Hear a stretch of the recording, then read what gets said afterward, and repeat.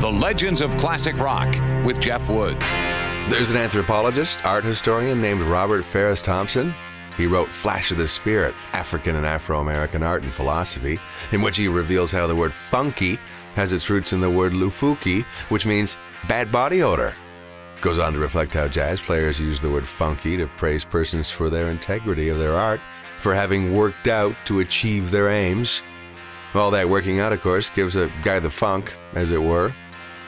Overheard in studios and on stages, the expression, put some stank on it.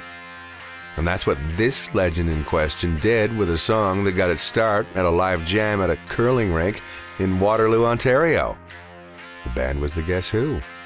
When they got invited to play the White House in the Nixon era, they were asked by the presidential First Lady, Pat Nixon, not to play the new song because of the message it seemed to convey.